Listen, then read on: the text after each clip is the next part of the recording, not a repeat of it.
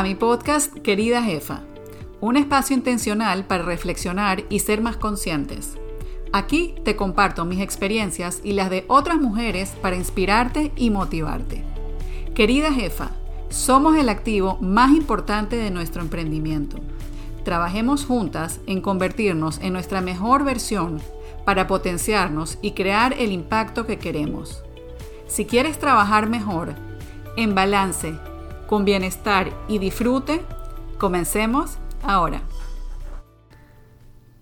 Bienvenidas al primer episodio de Querida Jefa, mi primer podcast. ¡Wow! No puedo creer que estoy haciendo este sueño realidad. Soy Lari, una emprendedora multiapasionada, curiosa, aprendiz eterna y en busca del mejoramiento continuo.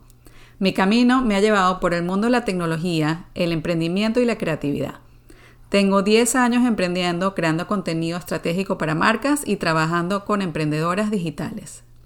Mi último proyecto es este, Querida Jefa, donde quiero acompañar a jefas como tú a ser más conscientes y trabajar en convertirnos en nuestra mejor versión para crecer nuestros negocios y crear el impacto que queremos. Y hoy te quiero compartir cómo surge la idea de crear este podcast. En el año 2019, ya con varios años trabajando como fotógrafa comercial, decido crear mi propio blog donde enseño fotografía a emprendedoras, siempre con la idea de crear cursos más adelante.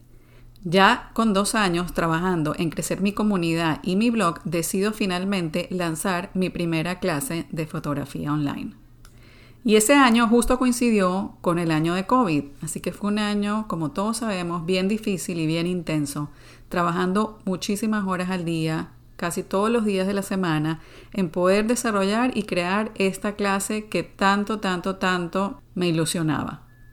Y por fin, a finales del año 2020, y con mi amiga y fotógrafa Estefanía Islas, logramos lanzar nuestra clase de fotografía comercial llamada Cómo crear fotografías que vendan más. Mi plan era tomar feedback de los participantes, mejorar la clase y grabarla para relanzar después, pero algo ya no se sentía fluir. Estaba súper agotada y decidí tomarme un break.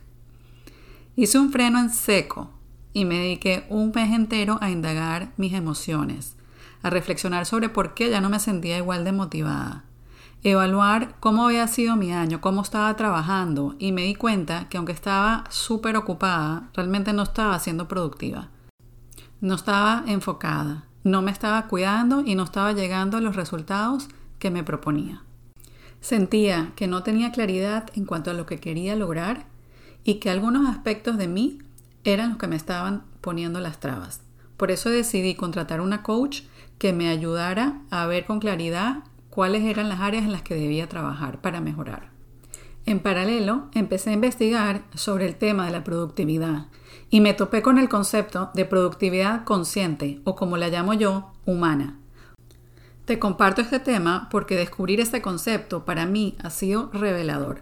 Hoy en día vivimos una cultura donde ser el más exitoso es igual a trabajar más horas, donde dedicarse tiempo es sinónimo de perder tiempo o de no ser productivo, donde las distracciones están a la orden del día. El descubrir esta nueva perspectiva sobre la productividad en balance con las otras áreas de mi vida, donde soy más intencional, priorizo mi bienestar y disfrute, me cambió la vida. Hoy en día tengo un emprendimiento saludable, trabajo mejor y me siento plena. Querida jefa, quiero lo mismo para ti. Sé que quieres más en tu vida y también sé que todas las respuestas están dentro de ti. Te invito a ser tu mejor versión para poder potenciarte como emprendedora e impactar a otros con tu proyecto. Acompáñame en este viaje de autoconocimiento y reflexión para reconectar contigo misma y fortalecer tu liderazgo personal. Invierte en ti. Tú eres el mayor activo de tu emprendimiento. Si esto te llama la atención, suscríbete a mi podcast y te espero aquí en el próximo episodio donde arrancaremos este viaje juntas. Espero verte por aquí pronto. Y hasta aquí el episodio de hoy. Espero que lo hayas disfrutado tanto como yo. Y te invito a suscribirte a mi podcast para no perderte de ningún episodio. Espero que tengas un bonito día.